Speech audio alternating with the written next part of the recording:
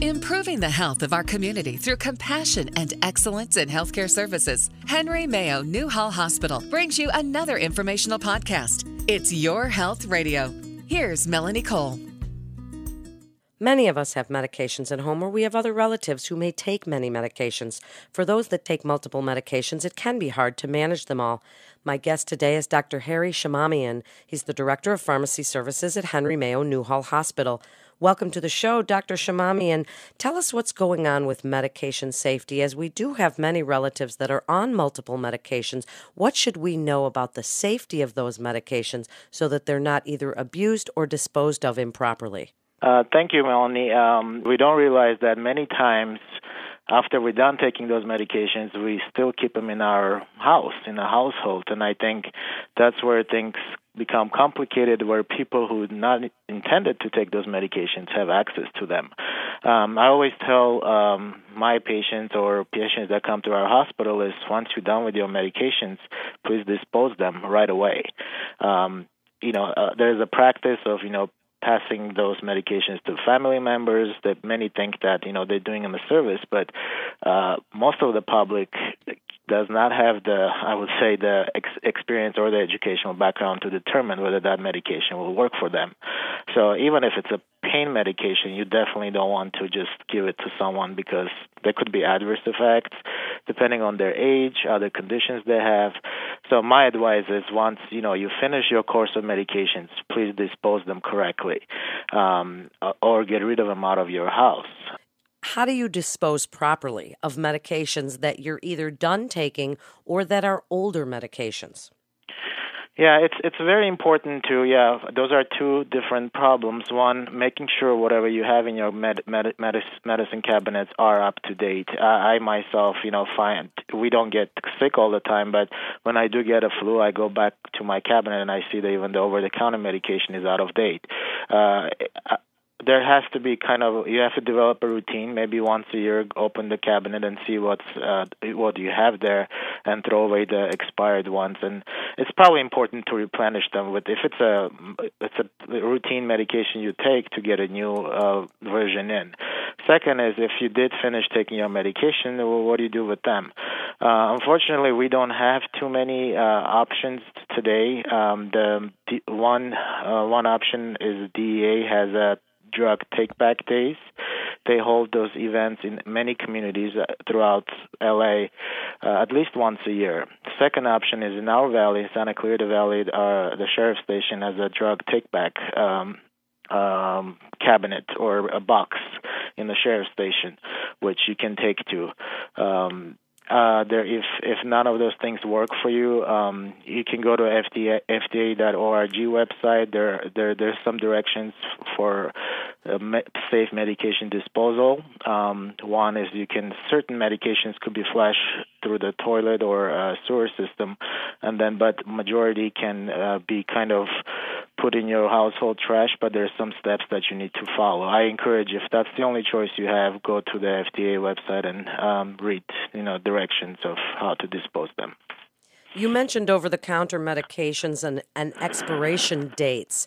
So in those over-the-counter medications, Tylenol or ibuprofen, can those just be flushed if they're expired? And what happens if you take an expired over-the-counter? Does it just not work as well, or could it be dangerous? There is no one answer to that question. Expiration dates are set. Basically, that's the potency date. So if you pass the expiration date of Tylenol, for example, it may not have the same therapeutic or pharmaceutical effect. So it may not treat your headache or the fever that you have if it's past the expiration. Would it be harmful? Some medications may, but in majority cases, they will not be. The inactive ingredients are not harmful to you. But again, the best practice is either call local pharmacists. You can ask them that question, or you just be on the safe side and dispose them. And whether it's over-the-counter or prescription, disposal of the meds follow the same routine. Some could be flushed, and most of the pain medications can be. But again, the FDA website has the list of the medications you can safely flush in the toilet, and the other ones that you can't, they also have directions on that.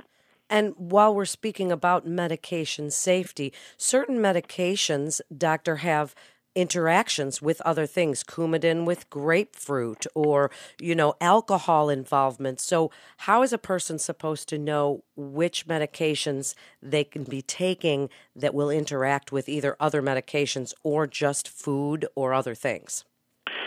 That's a very good question. I think the best resource in this case is your pharmacist. I think pharmacists still remain very accessible to community. You can just walk into any pharmacy, whether it's your neighborhood pharmacy or it's a Walgreens or Rite Aid, and they will talk to you without an appointment or insurance, checking your insurance. So pharmacists still remain very accessible healthcare providers, and they are the experts on those questions that you just asked. So I would say, read the label. Usually the labels of medications will give you a laundry list of things, but the pharmacist can really filter that information and say what's really relevant related to your, not only medications you take, but some based on your age and kind of the other disease states that you have. What about keeping medications safe from children? And there are the child-proof caps, but for some elderly that might be on blood pressure medication or the like, they don't want those because they're difficult to open. So what do you tell parents with small children about keeping medications away from those children? Yeah, unfortunately, we still do see a lot of adverse events associated with children getting access to medications. A lot of it is because some medications are shiny and colorful and they look like candy. So, when patients come to our pharmacy, my advice is, always get childproof caps. I do also have a lot of elderly patients do take medications that cannot open those caps. In those cases, they have to. It actually is a law. We cannot give any medications out without childproof caps, and they have to be extremely vigilant and careful and lock up your medicine cabinets and make sure they're out of reach of both children and pets. Believe it or not, a lot of pets get into those bottles as well. And that's why also it's important the disposal is safe too, because you put things in trash, the toddler can get into the trash or one of your pets. So that's another reason why there's strict kind of guidance on how to dispose meds as well. What do you advise elderly patients if they're on pain medication, doctor? Then what do you tell them about keeping track? Because sometimes pain medication can make you a little bit forgetful, or you don't remember when you took the last one, and then there can be an abuse problem.